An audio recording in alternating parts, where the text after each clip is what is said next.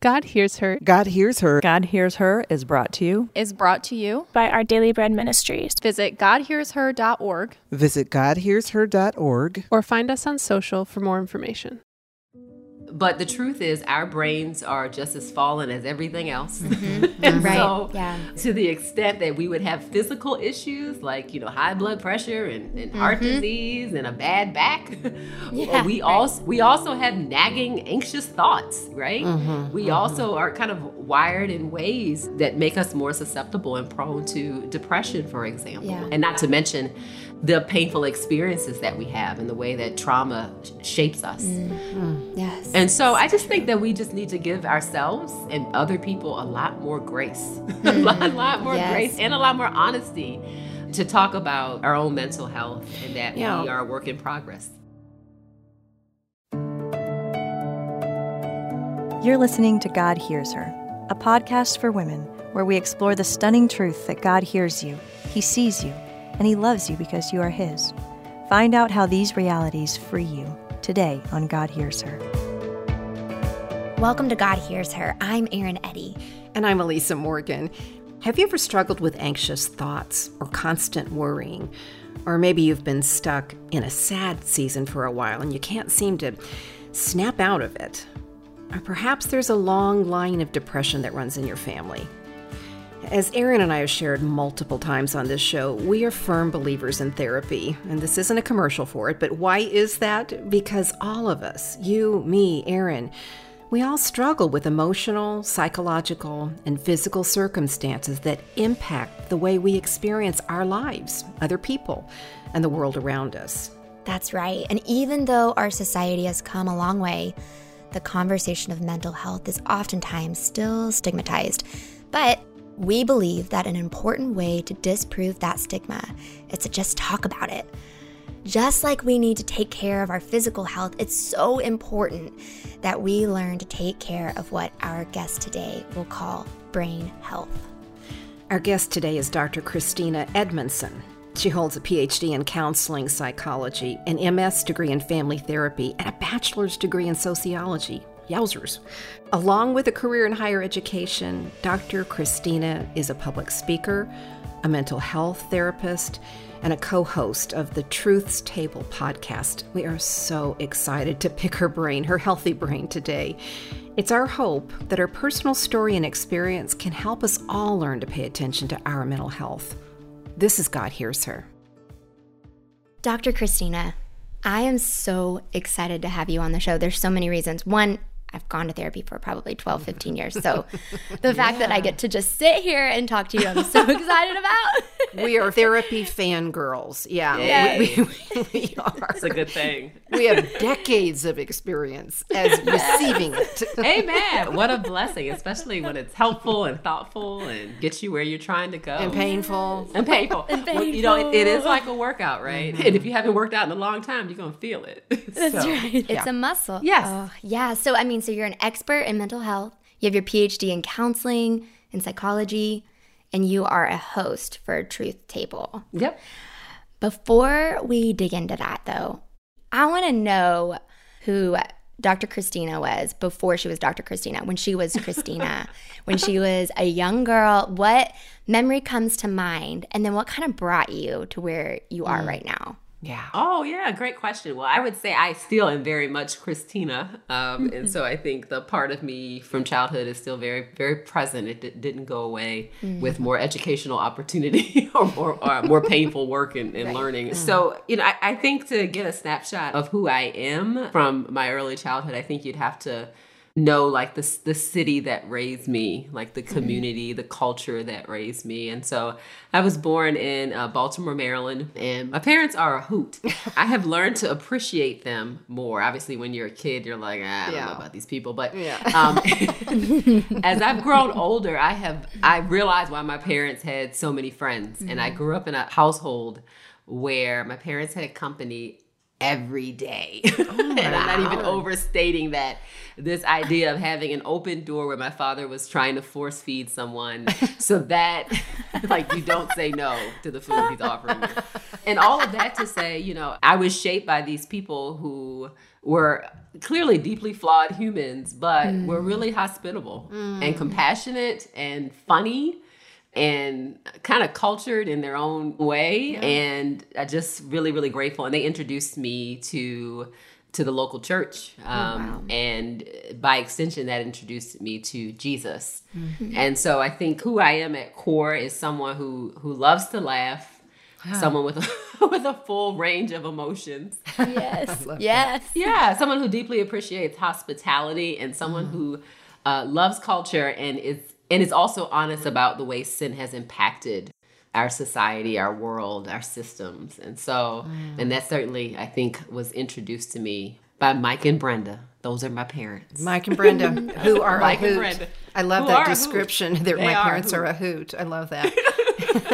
Well, you've got a lot of degrees, you know, after your name and some expertise for sure. And you've had a lot of education. And you've also formed that and focused that towards people and their problems and mental health. So how was this passion for education and for mental health, how was that born in you? How was that shaped in you?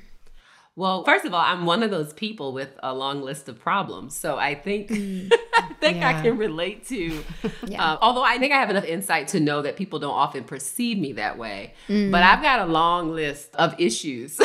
And so in some ways, as we think about, you know, heal thyself, people who go into the helping fields are also kind of crying out for some degree of help, some need of help as well, right? Yeah. And so I'll just say that, I'll confess that, even with some delight and joy, that I'm fully human. And, you know, I was raised by a school teacher. My mother was a school teacher, and she was also an administrator. And my father in particular, he normalized for me the struggle of learning.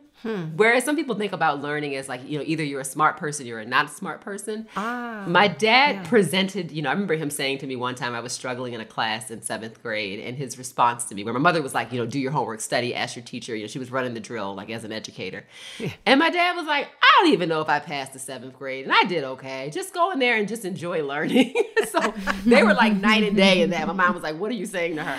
That's nice. I love it. Yeah. But my father presented learning to me as opportunity. He presented it to me as like curiosity and discovery. And so there was always something cool to learn. So I'm grateful that I was able to continue as long as I was able to in education. Yeah, so the way I think about learning is not so much about performance or achievement or grades. It's about curiosity and exploration and connection and attaching what's new to what's already kind of hanging in our closet, right? That's how learning kind of cements itself. So my parents, I think, my dad particularly, I'll give a shout out to him, kind of instilled that curiosity without a lot of judgment or pressure. My mom definitely came with a bit more pressure. And I'm glad, because I probably would have quit. I needed some type of, somebody needed to be a bit of a drill sergeant. But yeah, that's, I think, how that became cultivated in me, a love of learning. And why the direction you went? Why mental health and people and their problems with your education? Right. So when I first started college, I came in wanting to be a medical doctor. Like I was, my parents, you know, whenever I had kind of an interest, they were like, well, let's get you a medical book. I remember my dad getting me like a medical book at like 9, which clearly I could not understand this book. And he was like, we're invested. I was like, okay. Like, I think he saw me playing around with like a chicken that they were going to cook for dinner. And he was like, let's cultivate that, you know? And but I had been saying from probably the age of 10 up, like, I'm going to be a medical doctor. I'm going to be a medical doctor. And so I started college, and I spent maybe a week as a pre-med major. So you were in, right? You were in. Look how committed I was, right? And so I met the other pre-med majors, and I was like, oh, we're like different kinds of people. Like, it's like fundamentally we were different. We were like made of something different. And like, I was like, oh, I want you to be my doctor, but I don't want to be my doctor. I should not be my medical doctor.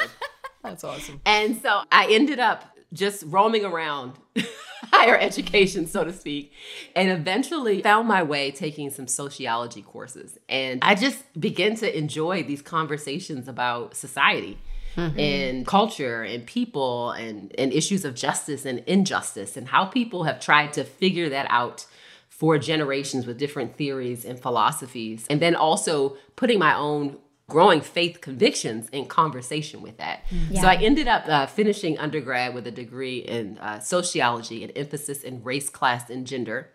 So studying society broadly. And then I went to graduate school and got a master's in family systems. So that's a smaller group. So I went from society to the family system. Okay. And then eventually got a PhD in counseling psych to really kind of focus on the individual. Wow. And ultimately it was because I wanted to understand people within their context, but also have some of the skills to actually be helpful in some way directly to people one-on-one. Mm-hmm. Gosh. You know what's so cool about your story is that there was a curiosity at a young age, and you did continue to be curious and walk through the doors of exploration, which is exactly what you do with other people, and how you create this safe space to be curious. And you grew up in a space where you were allowed to be curious and explore. I feel like sometimes when it comes to mental health, there's this stigma of weakness, or it's fluffy, or it's too much feelings, and we're just too sensitive, and all of these things. What do you feel like is so important about mental health? Especially for women, right? Especially for women. Yeah. Yeah. You know, what's interesting is when I think about the world of psychology, there was a time when psychology was heavily male dominated, actually. That's when the field first started. And it has shifted significantly over generations. And I do think there is some legitimate sexism when we think about emotions and expression that cause people, men and women, to talk themselves out of the blessing of being able to analyze the full range of our emotions. Wow. In a very negative and derogatory way. People will look at that like, oh, that's a woman's thing, in a negative way. And I'm saying that that's actually a great blessing, whether it's a woman's thing or not. Yeah. That God has given us emotions and feelings and thoughts and experiences, and invited us to process those things. And so I do think there is a lot of stigma and shame attached to obviously issues of mental illness in our culture and our society. And but the truth is our brains are just as fallen as everything else. And so to the extent that we would have physical issues like, high blood pressure and heart disease and a bad back, we also have nagging, anxious thoughts, right? We also are kind of wired in ways that make us more susceptible and prone to depression, for example. Yeah. And not to mention the painful experiences that we have and the way that trauma shapes us.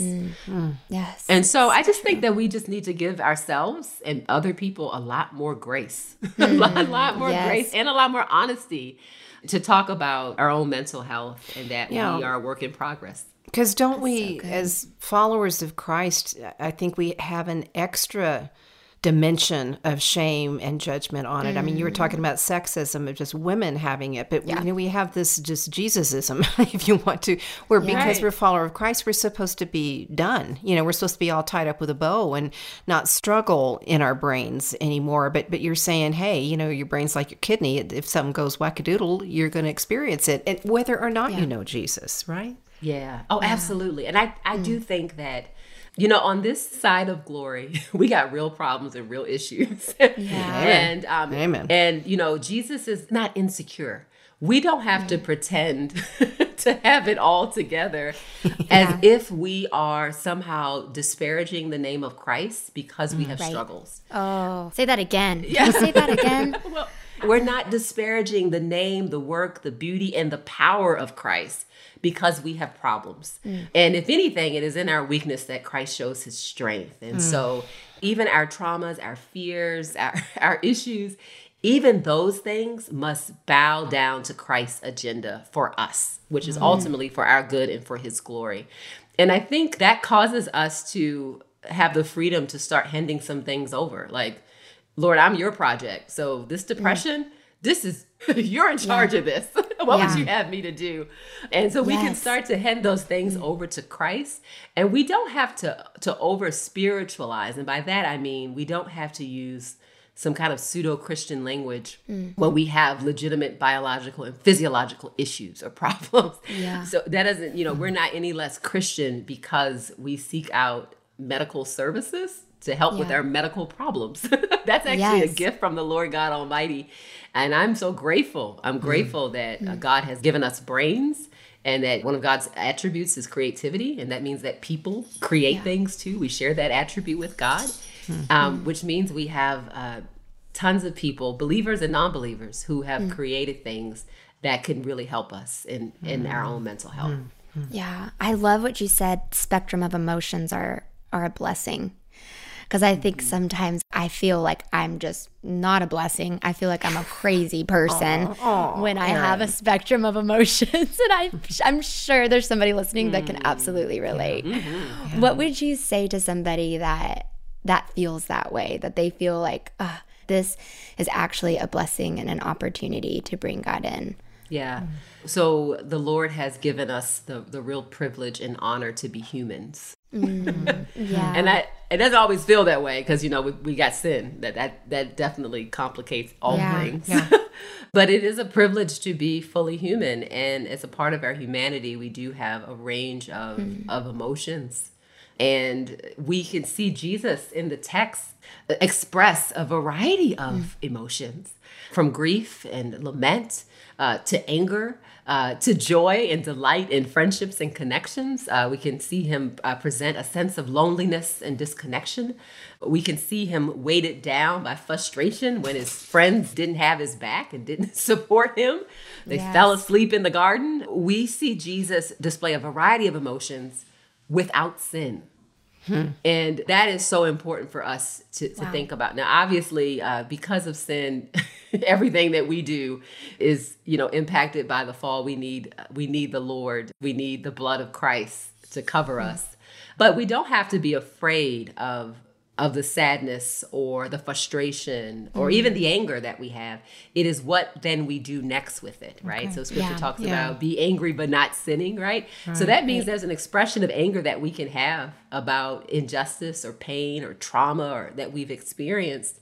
And then there's also a way that we can render that to God, and we can move through that in a way that honors the Lord and is not inherently sinful. Dr. Christina, I'm thinking too, when we talk about women and mental health, when we talk about our faith and mental health, it's easy to compartmentalize this and think we're all the same because we're all women. And, I know so many different kinds of women, and I know you do too, but even Erin and I talked a lot about how we're alike, except when we're not. And, so we have a lot of things in common. But one of the things we don't share exactly the same is that Erin is a different personality. She's even more exuberant and experiences feelings in a different way. And I tend to, if I feel a feeling, it goes straight up into my head where I analyze it. And then I'm like, no, that feeling's not allowed, gone, And so can you talk about how we as women, what we're alike with our feelings and maybe what we're different and how our personalities fit into that? Well, and I'll throw out another one to complicate it. There are some people who experience their emotions somatically. So soma means body, right? So they experience it in their body. Whereas, you talked about it kind of going straight to your head to kind of intellectualize what's happening. Yes. For me, I know that I'm anxious or frustrated by what my body feels like. When there's an elephant that has his foot right on my chest, I'm like, oh, maybe I'm worried about something. That's when I realize it, right? And then I have to send it, and then I have to kind of send it to the brain, so to speak, right? In order to analyze what is that all about and kind of work myself backwards. And so we're all, we're kind of all hardwired different ways. And then we're also socialized in different ways based on the messages that we received as we were developing, right? So some of us grew up in households where we were invited to express a variety of emotions, but that's actually not super common. I mean, it's not, and it's interesting. I'll give you a full disclosure. I was talking to one of my oldest daughters recently, and I'm in like the emotions business, so to speak. And so, and grew up in a house where people gave me liberty. And my daughter said to me one day, she said, I don't know if it's okay for me to be sad or to cry about this situation that was, a situation of grief for the loss of a family member. And she said, I don't remember seeing you all cry. And for me, it was humbling. You know, your children tell you the truth. I mean, they really do hold up quite a mirror. I'm like, oh, okay. And here I am talking about express all your emotions. It's okay. And here I have my really wise, humbling daughter say to me, I did not see you tell me what it is I have permission to do. And then I realized that it's one thing to say it, it's another thing to do it before our children. That's good. That's good. And so to the extent we were able to see people do that, then we can begin to pick that up, and that becomes a part of our own story, for example. So it's hard to become what you don't see, right? And so we're all kind of shaped in different ways through our own stories. And giving each other, kind of what you said, giving each other grace that we all do process things differently. Explain more to me about the see and the say, because I just think that's so powerful. How can women show other women to learn that we all are different? Yeah. Well, there's a grace and freedom in not having to force people to be some stereotype for them to be more easily digestible. And I think about that as that comes to race, but as well as it comes to gender, that stereotypes are these really easy cheat sheets. It's what I teach my students. And it's kind of a intellectually lazy way for us to size up people. Women do this with other women, right? And we do this with people who are outside of our own cultural group, for example. It's a lazy cheat sheet. And those stereotypes end up making caricatures out of people and even caricatures out of ourselves. And so as women, we can demonstrate love for each other by not like binding people to these caricatures of what other women are supposed to be, giving them the grace to teach us something about the fullness and beauty of womanhood, that it doesn't have to look exactly only the way that we want it to look so that it's digestible to us, or it doesn't tap up against our own insecurities. And I really think that may be at the heart of it for some people. I need other women to do X, Y, Z, because when they don't, it taps on the shoulders of my own personal insecurities. And when we come back, Dr. Christina addresses both the destructive effects and positive effects of something that nearly all of us use regularly. Find out what that is after this break.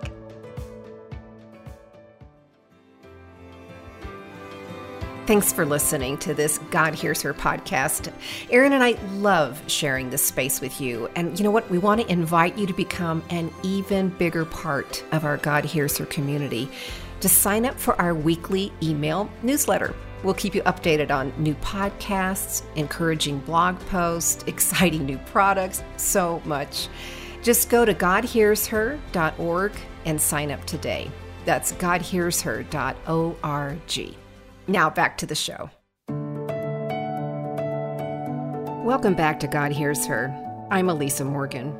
And I'm Erin Eddy. And in just a minute, we will hear from Dr. Christina Edmondson on the importance of true social connection and the danger of being lulled into lazy disconnection. But before we do, just a quick reminder that the show notes are available in the podcast description. The show notes not only contain the talking points for today's episode, but they also include a link to a free resource. It's a digital download titled Why? Seeing God in Our Pain. This free download shows us the root causes of our pain and suffering, and it points us toward the Bible to show how God can draw us closer to Him, even while in the midst of the pain. And this digital download is yours for free. Just click on the link in the podcast description or visit our website at godhearsher.org. That's godhearsher.org. Now back to our conversation with Dr. Christina. So far, Dr. Christina has talked about the importance of looking at mental health as if it were a muscle and how it needs exercise and stretching in order to stay healthy. We also discuss the laziness of stereotypes and how they can harm our ability to find true community. And that's where we will continue the conversation. Dr. Christina will address the social connection that is or isn't found through social media, and the destructive potential that social media can have if we're not careful. This is God Hears Her. Well, so now you're hitting on I think a really big issue for us all as women is social media. And how we see each other through social media, the stereotypes, the expectations, the perfectionism, the judgment, the shaming, the comparison. Yeah, thanks. Yeah. How has that shaped us and our mental health? And got any suggestions? Well, there actually is a whole body of research specifically as it relates to adolescent and teenage girls about the way in which they are being misshaped, and burdened by social media images. And some people would make the case that we see a parallel between exposure to social media and increase in depression and anxiety related disorders in boys and girls, but especially in girls because of the socialization of community and relationships. Are hardwired to, you think about fight, flight, or freeze when anxiety comes up. Well, some people are hardwired to connect and bond. And social media offers kind of this somewhat pseudo, sometimes it's real connection, but sometimes it's kind of a pseudo connection. So it can be particularly attractive. Yes.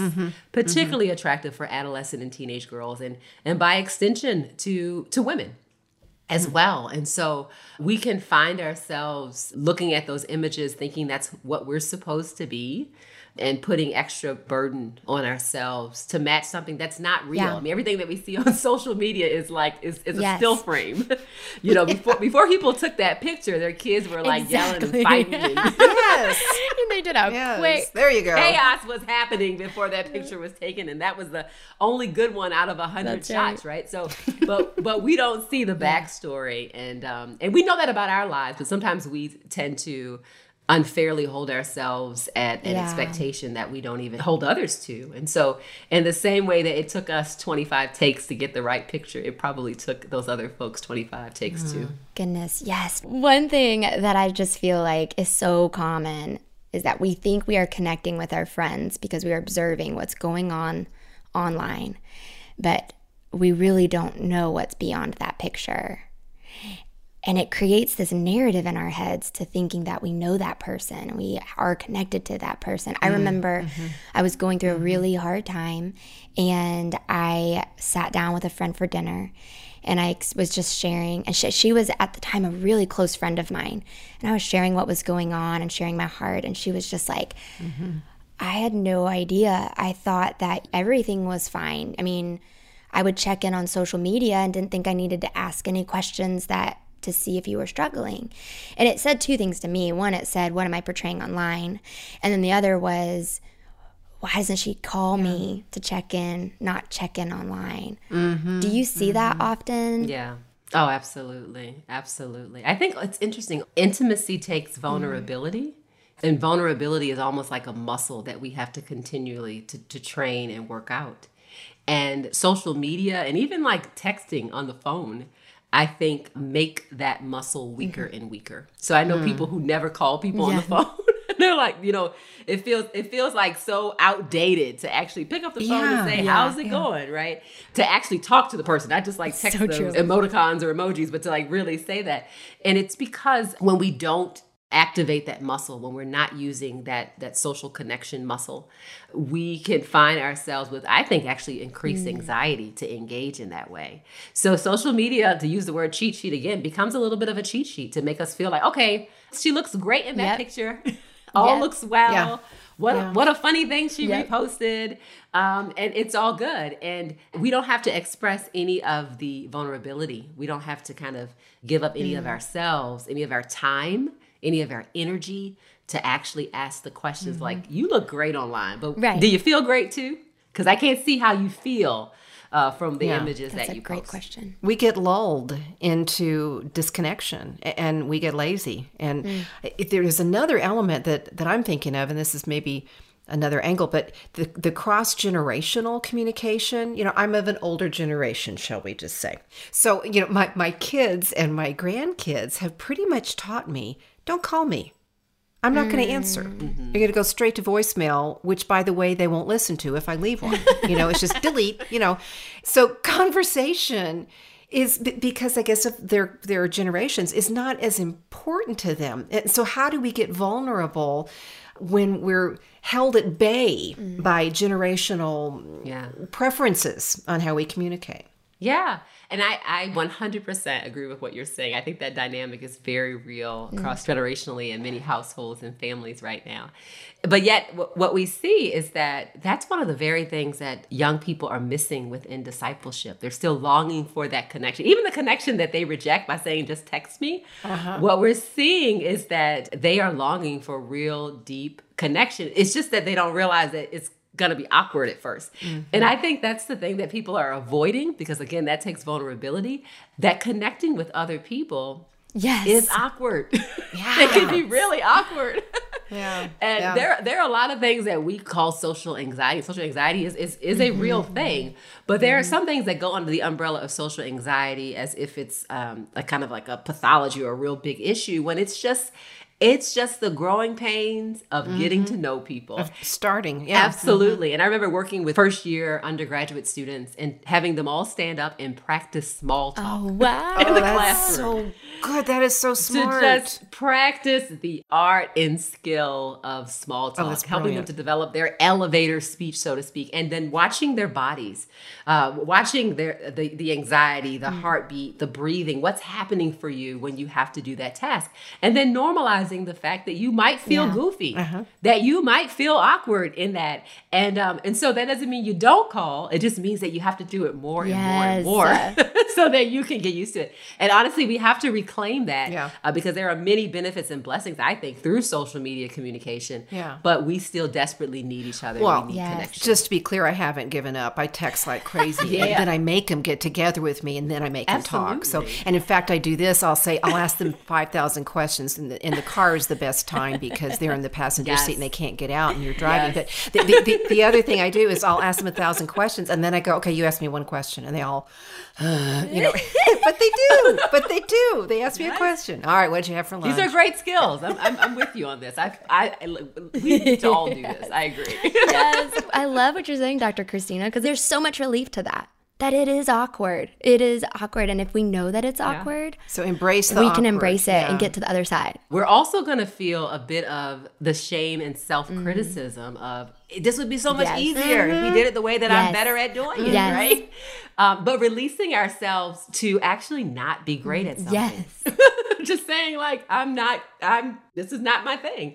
And not having to have everything be our thing. Like I always tell people, I feel like I have a short list of things that I'm good at. And so that's it. And that's what it is. Everything else I'm like, just kind of learning or maybe dabbling around, And I think about that the way I cook, I feel like when I cook, people are going to eat and they're not going to get sick. Right. It's going to taste like what it's supposed to taste like, but I'm not an expert in cooking. I don't even give myself that whole obligation to be that. And so I think there's a need to give ourselves a little bit more freedom that we are not going to be experts in everything. And that we're going to be awkward when we do certain things. Yeah.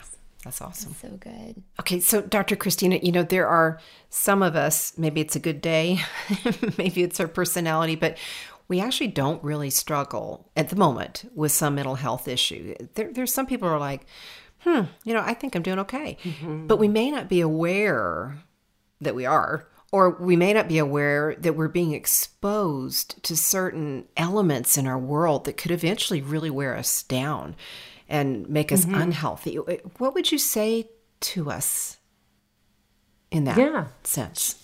Sure. I mean, if I was, just really reflecting on kind of our own kind of best practices, so to speak, to be good stewards of our mental health. We're called to be good stewards of our physical bodies, and our brains are a part of our physical bodies, so our mental health. I would say that we should still participate in kind of a checkup. You take your car in to get looked over. We should take our brains and bodies in to get looked over. And I would say to examine if there's any any trauma or anything that we've kind of tucked away or buried away that we can surrender over to God. And at different places in our life, we may have the stamina or energy to be able to work through those things. And it really does require us to work through them, a commitment to them, to see them through. And I would also say that, to continue to employ what we know are some of the best practices for mental health maintenance. And so that's nature, that's exercise, that's gratitude, counting our blessings, that's connection to people. And also to just kind of do an emotional kind of body or mental health scan, and to be able to seek out who are service providers who can help us if we do hit a rough patch, mentally speaking, to be aware of those things. Ultimately, we have a lot of resources in the Word of God, in the body of Christ, that help us to persist. And we also have the wonderful resources that God is still sovereign over in the medical and mental health field as well. And so, I would invite people to think about how, if they're doing great, how they can be a listening ear, a supportive friend, how they can, the ministry of the person who delivers the cards of encouragement. So I have a whole drawer full of cards that, this lets you know my personality, that I fail to send to people. I have stamps in one part of my house, and I have a whole drawer full of cards that haven't made it out. But I would say, don't be like me and actually put a stamp on the envelope and send those notes of encouragement. And I think in the particular moment that we're in right now, those things can really go a long way. So good. I am sure you experience and you witness women and men all the time wrestling with not feeling seen and heard by God. You observe it and you speak into it. You speak truth into it. What does that look like for you in your personal? When have you felt unseen and heard, and when have you heard from him? I think the way that I would probably describe that sense of feeling unseen or unheard is usually when I feel really stuck. Or I feel kind of trapped in a circumstance, or things are not getting better, or I feel that there's just so much confusion. I had a couple of months of kind of plaguing health issues. I had developed an infection that I just could not get rid of. It was antibiotics after antibiotics. It was steroids after steroids, and at that point, like, the medicines were making me sick. I felt sicker with the meds than I was with the infection. And I remember realizing, and just the up and down of the steroid would change my personality, and I can't sleep, shaky and grumpy, and all of these things, and I really need sleep. And I remember just being so frustrated because I felt the wear and tear of that sickness, and which I'm still working through right now. I felt the wear and tear of it, the fogginess in my thinking, and I couldn't get relief. I couldn't get on the other side of it. And I wanted God to deliver me from it. I'm tired of being sick.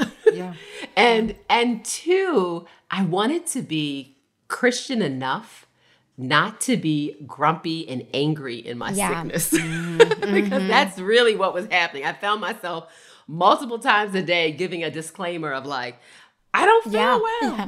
Like, I don't feel well. And I had created a sense of piety in my own mind that looked like I wouldn't need to announce that because I could live in a way that people wouldn't even know I wasn't feeling well. They would just be like, look at the Lord at work in her life. I had created this Christian superwoman that I wanted to be. And the Lord didn't allow that to be an option. I was like, couldn't just buck up. Bitter. One working. Bitter and tired, and I can't muster up the fruit of the Spirit. I need the Holy Spirit to bring about the fruit of the Spirit in me, and am learning. Like, this is literally still in process right now. So I'm telling you something that is a part of my life at the moment. So I'm learning that I can't fake Christianity. The Lord is being gracious to me and saying that I can't fake it. I don't have enough strength to fake it. I have to acknowledge my fatigue, my weakness, my moodiness, my mood change. It's made me have to apologize and repent a lot. That's real. A lot. Like, I am mean today. I am tired. And that's not an excuse because you are beloved of God. I'm so sorry. But right? look at how you're modeling exactly what we all need to see. Sorry. Yeah. But look how you are. Yes.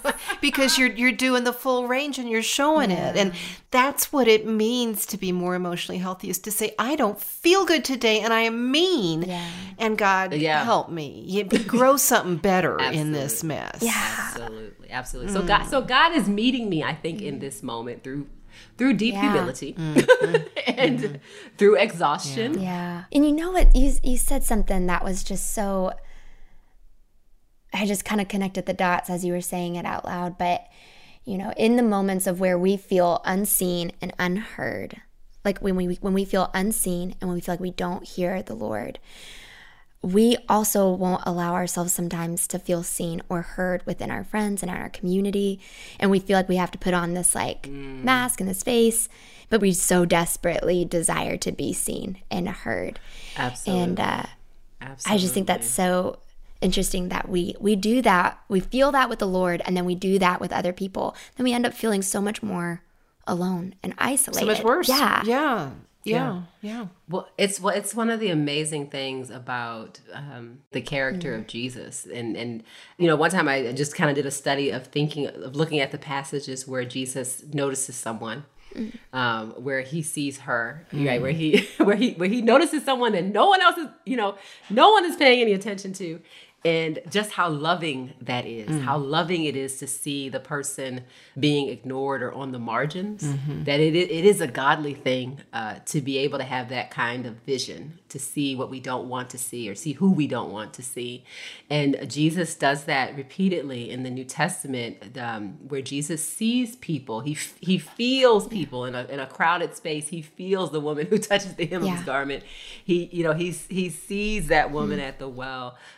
He sees that woman who's being completely ignored by the male disciples who are kind of just pish-poshing her away, and he's pointing to her as an example of faith in that particular instance.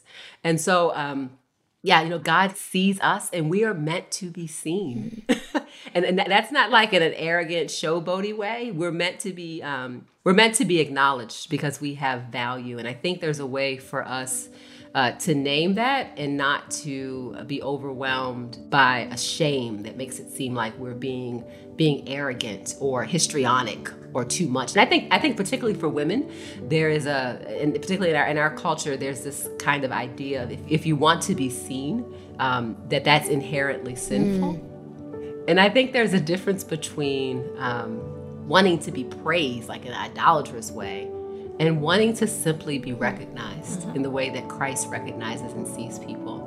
And I'm so grateful that Jesus did that in the scriptures, and Jesus does that now. Jesus sees us even now.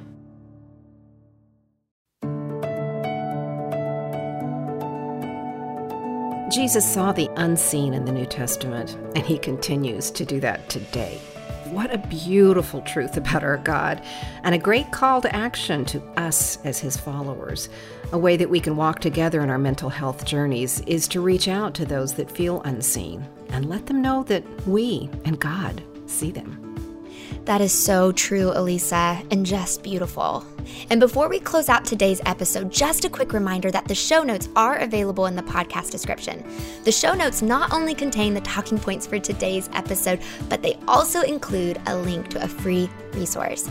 It's a digital download titled, Why? Seeing God in Our Pain. This free download points us toward the root causes of our pain and suffering and leads us to the Bible to show us how God can draw us closer to Him, even while in the midst of the pain. And this download is yours for free. Just click on the link in the podcast description or visit our website at godhearsher.org. That's godhearsher.org. Not only will you find this free e-booklet, but you'll also find a link to connect with Erin and me on social. We would love to hear from you and answer any questions you might have, or even just to pray for you. So check out the show notes on our website, godhearsher.org. Thank you for joining us, and don't forget, God hears you, He sees you, and He loves you because you are His. Today's episode was engineered by Ann Stevens and produced by Daniel Ryan Day and Mary Jo Clark. And today we also want to recognize John and Nicole for their help in creating and promoting the God Hears Her podcast. Thanks, friends. God Hears Her is a production of Our Daily Bread Ministries.